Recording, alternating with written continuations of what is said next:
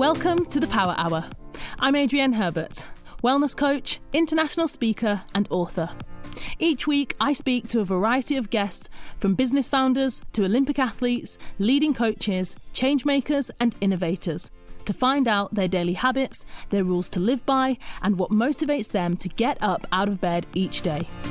Personally, I am on a mission to encourage, motivate and inspire, so I hope that the Power Hour will help you to achieve your personal and professional goals.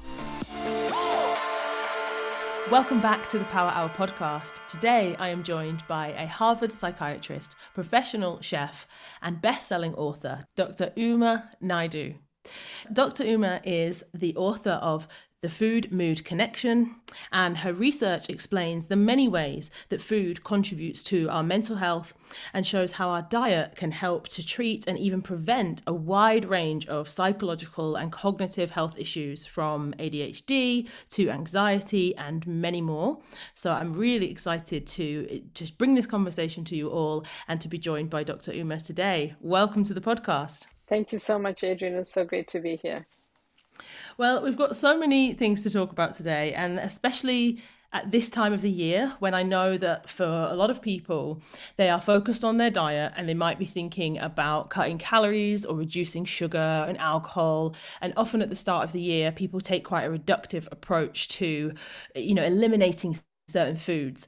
But what I really love about your work and what I'd love to talk about today is some of the foods that we should be trying to add into our diets and how that approach could maybe be better for us when it comes to improving our mental and physical health. And again, I just can't stress enough, I think at this time of the year, especially here in the UK, when it's dark and it's cold and, a lot of people suffer from low mood. So I think if there's things that we can do, foods that we can eat to help optimize our energy and boost our mood, then I think that would be a great place to start. I think you're absolutely right. I think, one of the things I like to suggest to people is you always have the ability, and the power is at the end of your fork. So you always have the ability, Adrienne, to reset, to regroup in the new year, and to find your healthy way forward.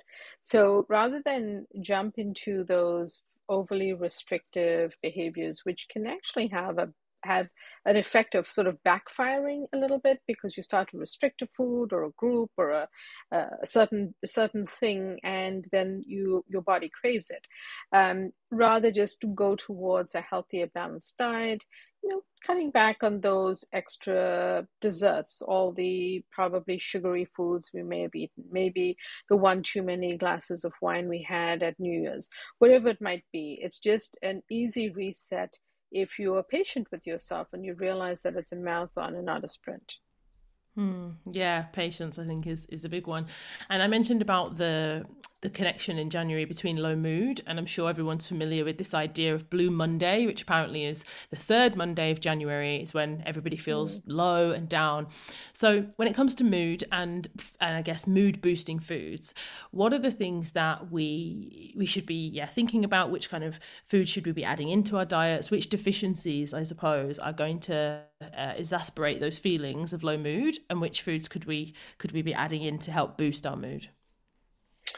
Great question. So, one of the things we want to think about is those foods that are fiber-rich foods, because the plant-rich foods in our diet, we get fiber from plants, fruit, beans, nuts, seeds, legumes, lentils, and whole grains. Now, these fiber-rich foods actually feed the gut microbes, so you want to start to lean into those foods, healthy versions of them.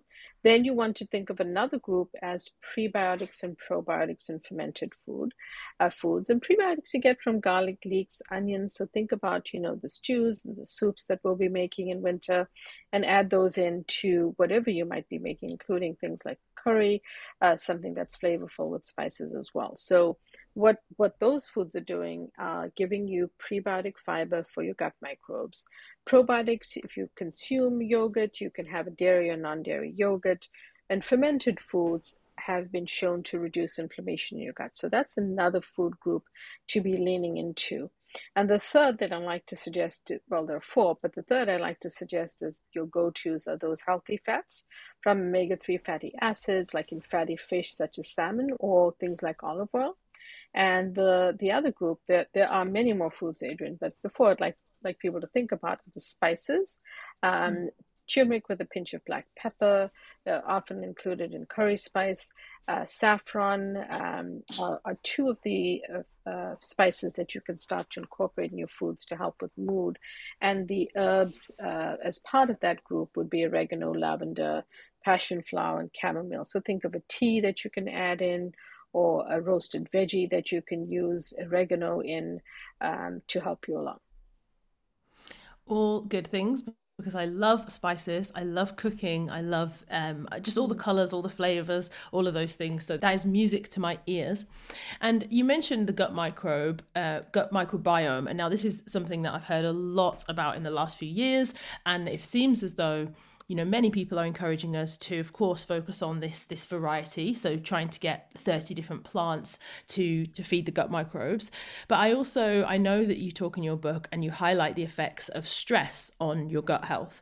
And so obviously food is one Mm-hmm. part, which I hope people will Yes. focus on, but there's so many other things that it can impact our gut health. And I think a quote that I took says, just 2 hours of stress can completely change the bacteria in our gut. So, my first question about this is essentially what is going on, I guess, externally why is that having such a profound impact on what's going on inside our guts? Yeah. So, the gut microbes are really part of our body. They're part of our system. And the neuroscience around the gut microbiome and the gut microbes is really only of the last couple of decades. So, research is always emerging.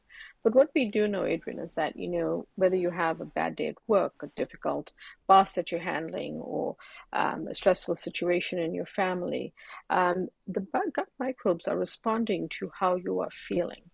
And it's almost as though the emotional stress gets translated into how they function and are impacted, and the breakdown products and substances that they form. So, this is something for us to be super, thoughtful about, because usually when people think about stress, they think about the hormone cortisol. And of course, cortisol is also involved, but they don't necessarily think that there'll be an impact anywhere else in the body. And the microbes are really interacting with us all the time. So taking care of them, even through managing our stress better, becomes important too. Yeah, and what are some things that we could do, I suppose, to kind of mitigate against this? Because, of course, we can't eliminate stress from our lives, and life has Mm, ups and downs. Sometimes we might be managing lots of things that are going to, yeah, cause stress. And I think often when people hear, oh, stress is bad for us, they feel frustrated because they think, well, I can't necessarily just always avoid stress. So, are there any things that we can do maybe before we eat, or times that we should eat, or things if we are experiencing a period of high pressure or stress, are there things we can do around that? There are several different things. The model of care that I practice in nutritional psychiatry is a holistic, integrated, and functional approach. And so I really believe that nutrition is a major pillar of this.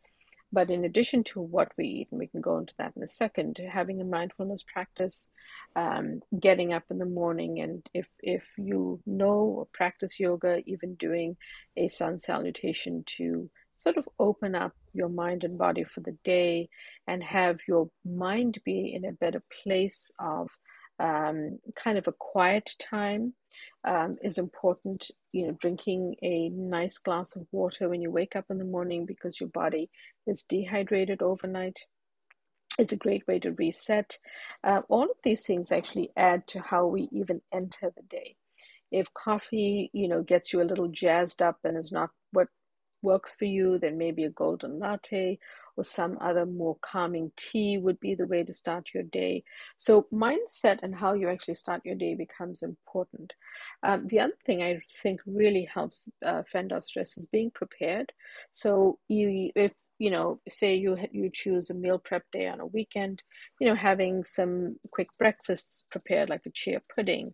If you consume eggs, a little mini frittata that you have prepared and that you can eat that morning, so you don't have to think about what am I going to eat for breakfast, what am I going to prepare. And exercising, really burning off that angst, that feeling of maybe feeling too anxious or feeling worried, whatever it might be, can also help. So whatever I like people to incorporate the things that really speak to them. For some people, it's a yoga class in the morning, or it's an exercise routine where they feel active, and once the endorphins are released, they're feeling better already, and it offsets some of that stress that they're experiencing. But those are some of the things that I think are key, and making sure that you're sleeping adequately and sleeping soundly is super important, because if you wake up poorly rested, it just starts off your day in sort of a bit of a negative cycle, and also with that much more stress that you're bearing. Hmm. Yeah, and I think I definitely noticed the feelings myself. I try to have a really good sleep routine, and I definitely noticed if I haven't slept well or if I've been to bed too late, then the following morning or the next day, I tend to, I think, crave more sugary foods. I might snack more True. because of the fact that I didn't sleep well. And Right. as you're talking then about the morning and about movement, you definitely got me thinking as well about being able to listen to your own appetite. And I think that when I speak to Mm, people that say to me they're, busy lives and they're pretty overwhelmed and stressed, and they might have, a busy job and kids, and they tell me, oh, the mornings are so busy, I just quickly drink this shake, or I quickly eat this thing just to, mm, because we've been told, I've definitely been told as a woman, skipping breakfast is, terrible. You must have breakfast and you must have some protein in the morning. But if you wake up and mhm, you don't feel hungry, should do mhm. you do you encourage people to have breakfast anyway, or do you think it's better to wait until your body tells you and you feel your appetite that you're actually hungry? So, Adrian, it depends on the condition. Some people who have anxiety and wake up super anxious need something because hypoglycemia or low blood sugar can bring on anxiety. So I might actually ask them to see if they have a light breakfast with a calming tea, if that's better, if that feels better for them. But I understand what you're saying, because to me, individuals who may be not suffering with anxiety but wake up and are simply not hungry, tapping into that natural fasting cycle that they have would maybe benefit them and benefit their eating pattern. So, say, for example, they wake up and they are not hungry, but they feel hungry by 11. Then I suggest to them that they have their healthy meals in sort of a fasting window, the fasting window around the hours that they're eating, but they eat between that time and, a few hours before bed.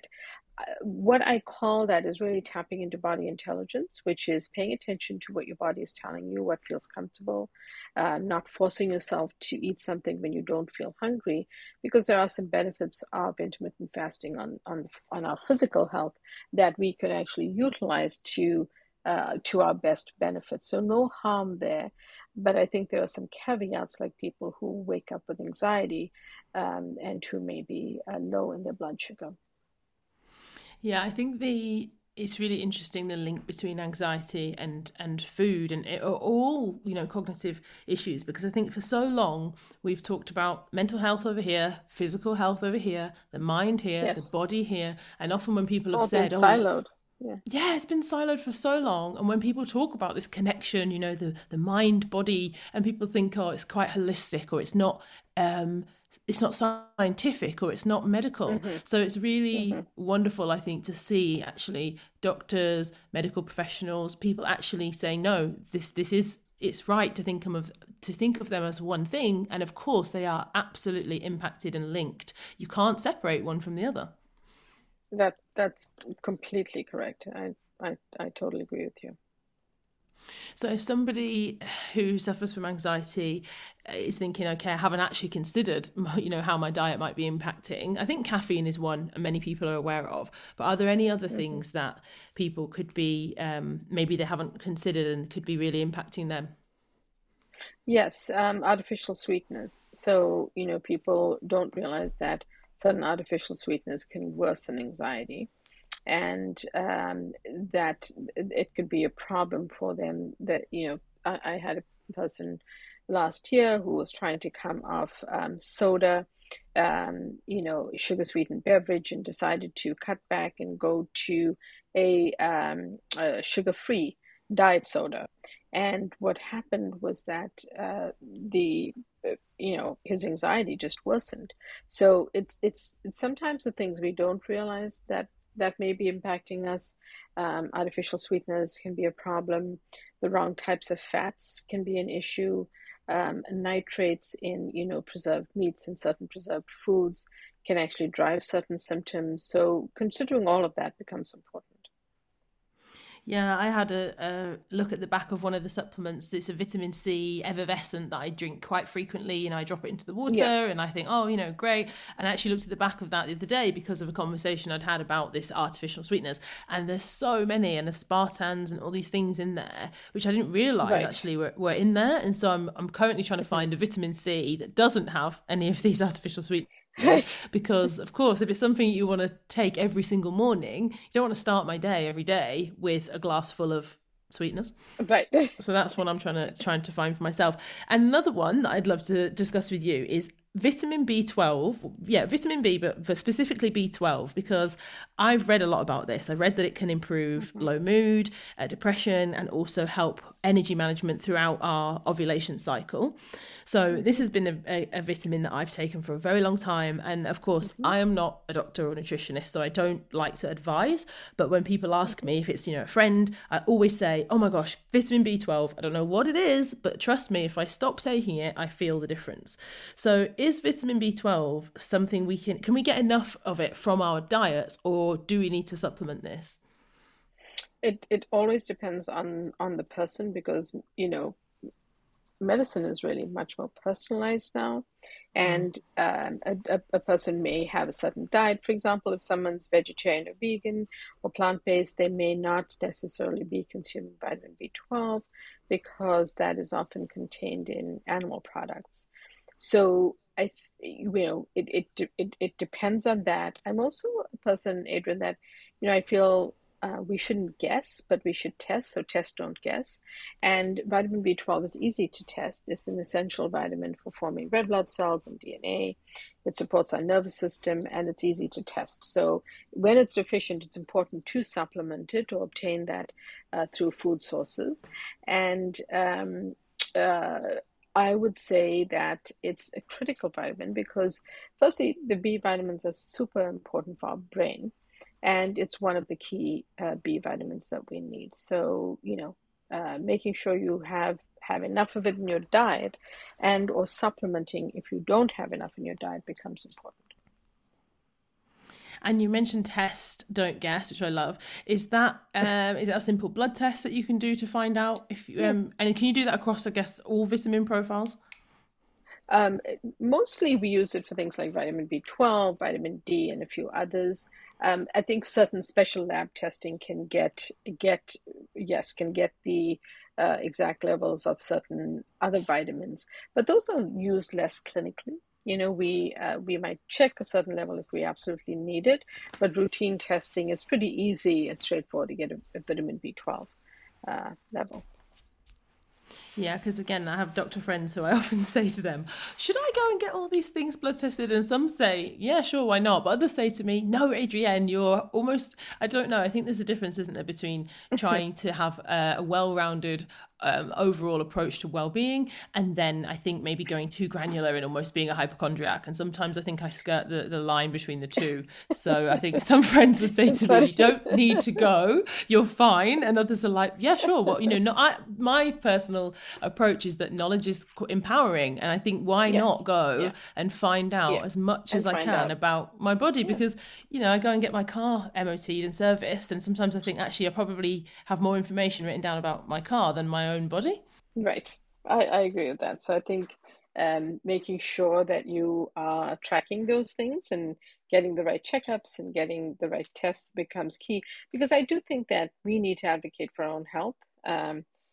No medical system is perfect, and medical science is not perfect. We're always learning, always researching and finding out new things. I don't think we should ever be absolute about anything. So being your own advocate is super important.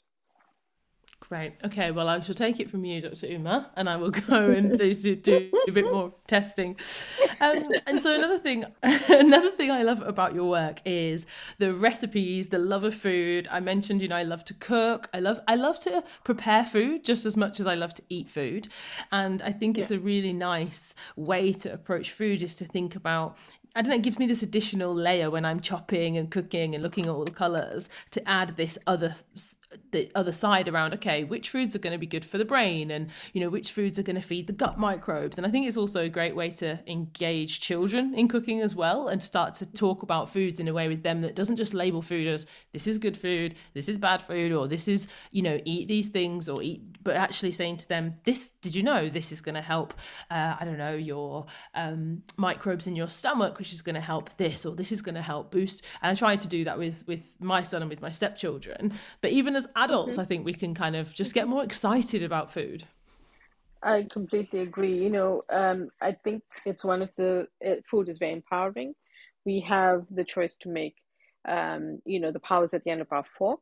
And I do feel like we can bring variety and fun and flavor to it. And children should absolutely be introduced to food early on. And even food preparation or being around their parents preparing food, it gives them a whole education in how they formulate their own needs and how they eat. So all of those things are super important. I think if you love food, actually, even if you don't love food, getting a little bit familiar with even some basic things becomes important just for your overall mental well-being as well as your physical health.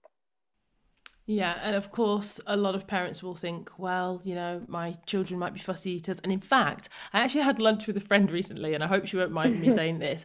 I was surprised at how fussy she is. And she actually said to me, because she was asking me for advice, and she said, oh, yeah, I don't really like vegetables, I don't really like salads. She said, I don't mind fruit because it's sweet. And I was shocked. I thought, this is my friend who's nearly 40 years old telling me she doesn't like vegetables, doesn't like salad. But I'm sure there are lots of adults maybe that don't, maybe they're fussy eaters. So do you have any advice for those people? And when it comes to, of course, all the wonderful recipes and all the things that we ideally should include, but what about fussy eaters? I think it's about what they're fussy about and understanding. Is it that they don't like the taste of a certain food, don't like the texture, the color? Is it they don't like an entire food group, like your friend who doesn't like vegetables? And then finding something that they be willing. They almost, Adrian, have to have a little bit of open-mindedness, right? To either try a new vegetable, try something Mm. different, but mostly, I feel that what works for people is when they find something they like. So if someone even is having difficulty exercising, I might ask them to start walking, walk the dog, walk to buy a cup of coffee, walk to buy the newspaper, get them moving as they can build up towards what would be considered, better exercise and more of the norm. Same thing with food. If you don't eat certain foods, and you're just excluding them because you simply don't like them, maybe finding a way that you can even try a tasty recipe or have a way to incorporate them in your diet that they are flavorful and interesting to you. You might be able to slowly change your mind on that. It's a hard one. I think with so-called fast eaters can be a hard one.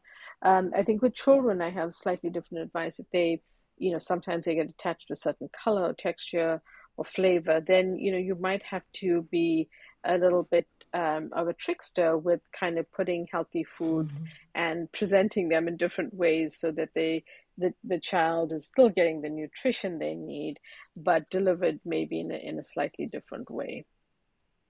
Yeah, I think we've all tried those different tactics over the years, and it's quite interesting for me now having stepchildren because the children sometimes when they think the group element can make them quite competitive. So I tend to lean Yeah, into that now. So I'll say, "Oh, who can try this? It's really, this spicy. right. That's Who's great. brave enough to?" And then I'll Right. try it. I'll try it. And then the next one says, "Oh, I'll try it." And it's so funny because if one does it, they're so competitive. Now they all want to try the spicy thing. So Interesting. yeah, Yeah, it's quite I like that. different Yeah. tactics. And on the one hand, I've talked, of course, about, at the start of the year, it's not just about, okay, cutting calories and cutting food groups and, adding different things in. And we're talking about, enjoying food.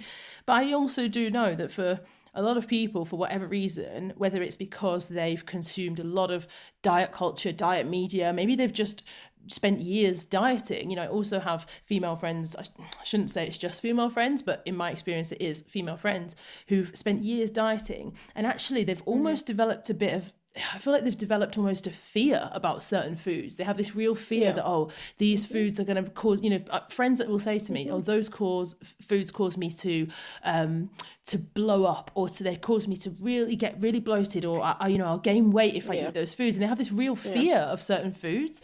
So I Yeah. wondered if you could, I guess, talk to us a little bit about what's going on there from a psychology perspective as well as from a Yeah. real perspective, because of course maybe some Yeah. foods when aren't good for us, or we have that effect, but maybe Right. is it how much is going on in the mind as well as the body? Yeah, I think that's a really great question. There's a condition called orthorexia, which is some of what you're describing, where people are either consuming an super healthy diet, but they're becoming so restrictive without realizing it that they're starting to exclude certain foods. And they ultimately, even though they're trying to be healthy, they may not be healthy because they're going to such an extreme. In a similar way, people can become fearful of certain foods, certain food groups, feeling that, if they eat something, they're just going to get sick, or they're going to, and if they have an allergy or an intolerance, or they've had a prior bad reaction, I can understand that.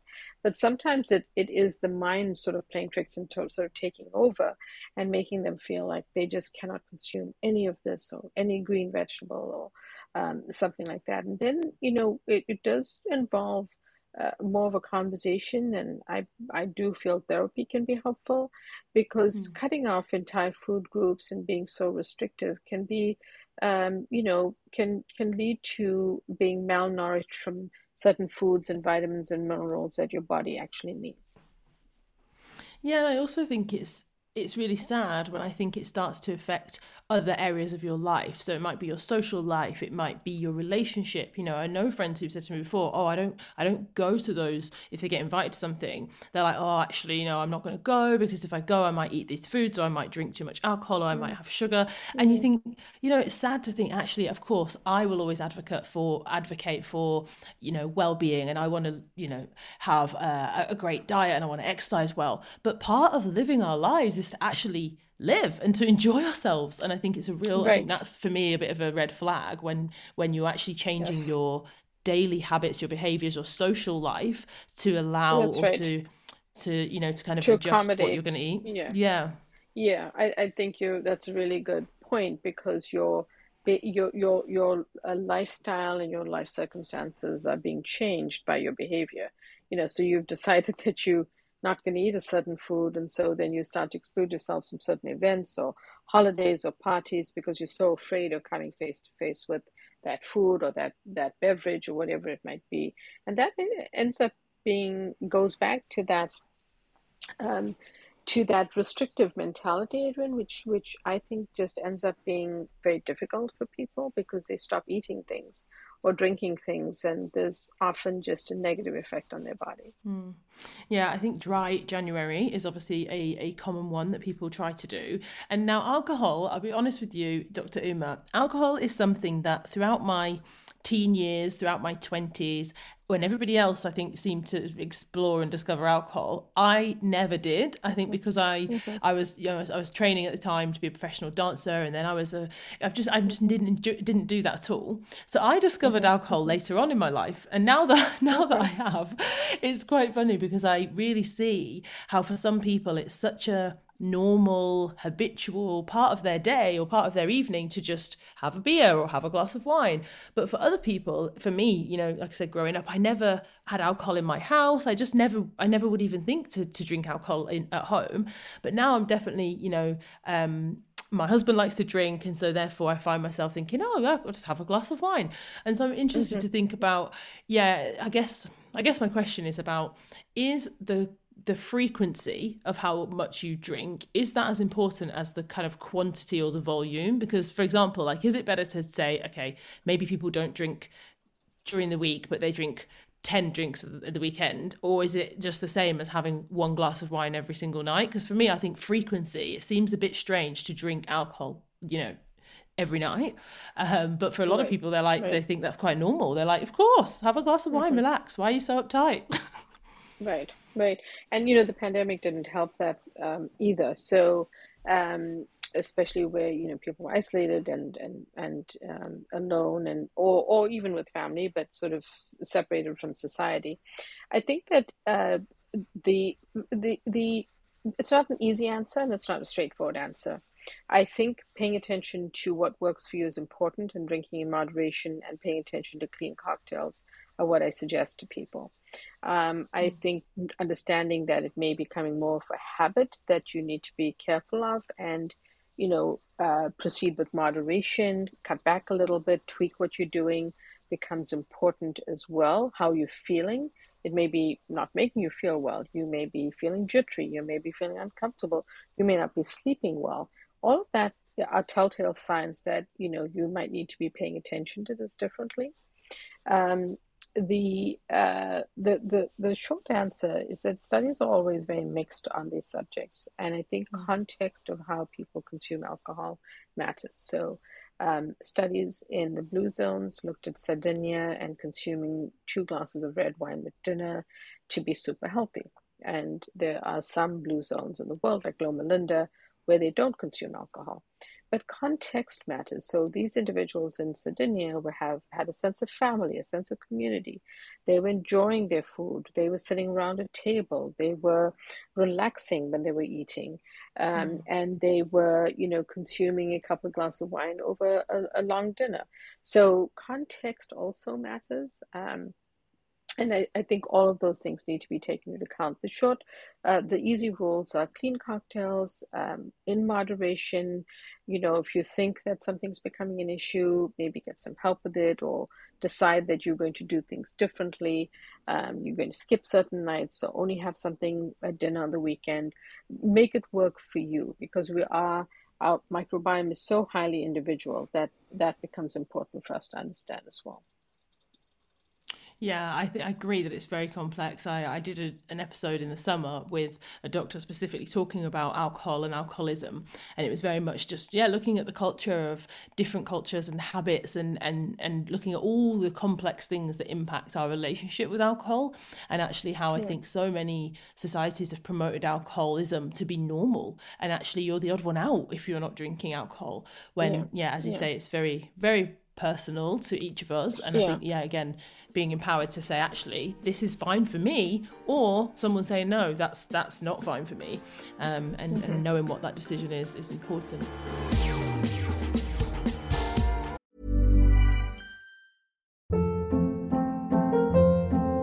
Hold up. What was that? Boring. No flavor. That was as bad as those leftovers you ate all week. Keke Palmer here, and it's time to say hello to something fresh and guilt-free. Hello Fresh. Jazz up dinner with pecan-crusted chicken or garlic butter shrimp scampi. Now that's music to my mouth. Hello Fresh. Let's get this dinner party started. Discover all the delicious possibilities at hellofresh.com.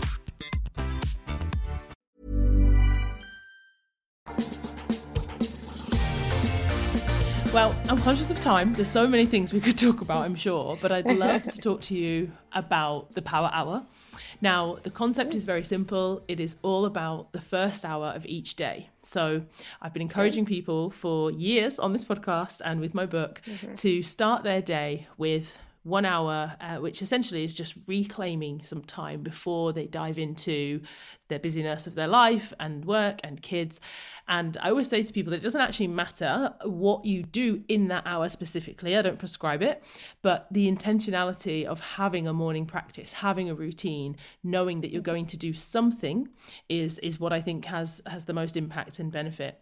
So I always ask my guests on the show what they do in the first hour of their day and why. So Dr. Uma, what time do you typically get up in the morning, and what does your first hour look like? So usually I'm up by about five o'clock in the morning. I'm just an early riser. I go to bed early and I'm up early. Sometimes a little earlier, but I usually like to make sure that I have a glass of water when I wake up. And that's usually because our body is dehydrated overnight after sleeping. And we may not realize it, but we might be thirsty. So that helps me reset for my day. I enjoy a cup of coffee, but before I do my coffee, I love to do a sun salutation yoga. Just something I learned with my grandmother and still like to um, practice, because it kind of gets me to be with myself, with my thoughts, and prepare for the day ahead. And then I enjoy a really good cup of coffee, which is one of my favorite things to do. And I don't eat until a little bit later. But those are the first few things I do in the first hour of my day. Also a mindfulness practice because I do my yoga, and sometimes if I don't feel like doing my sun salutation, I'll just start with my mindfulness practice, which in my case is TM. And do you find that this morning routine does that change throughout the year? Does it change throughout the seasons, or is it pretty consistent? I try to be consistent, but it can change seasonally. Like we with the time difference and the time changes, it's darker much later in the morning and darker early in the evening. Sometimes I switch around when I do what, but mostly I make sure that I have a good plan within myself for the day, and it's not perfect, but I find that first hour of myself, kind of focusing a little bit inwardly, is super important for me. Yeah. And you mentioned 5 a.m. and that you go to bed early as well. So what time do you go to bed? How many hours sleep are you getting? So I try to get about 7 hours of sleep a night, and Yeah. I usually start to wind down. I sometimes work until late, but I have a period of time when I start to wind down and really switch off from the day. It doesn't always work. It's not perfect. Some days I'm super busy and I can't stop working until much later, but I try to do that. The fact that I'm mindful of it, I think, really helps as well.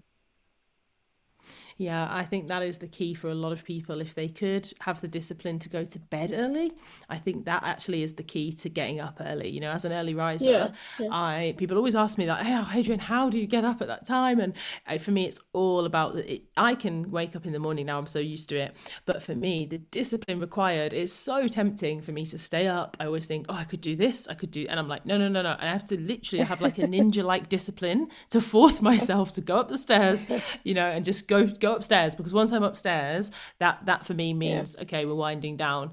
But it does require discipline, and it's not easy. It's a lot of distractions now to keep us all up. Agree with you. Thank you so much, Dr. Uma. I am so grateful for your time. I appreciate that you have such a busy schedule. You work so incredibly hard. I feel like, following you online, seeing all the work and the content that you put out, you are always doing so many things. You're so busy. So I really appreciate you joining us for the podcast. Thanks, Adrian. I'm so excited to have spoken with you, and thanks for inviting me, and thanks for the great questions. All right. Thanks, everyone, for tuning in. I hope that you enjoyed that episode as much as I did. As always, let us know, and I'll be back with another episode next week. See you.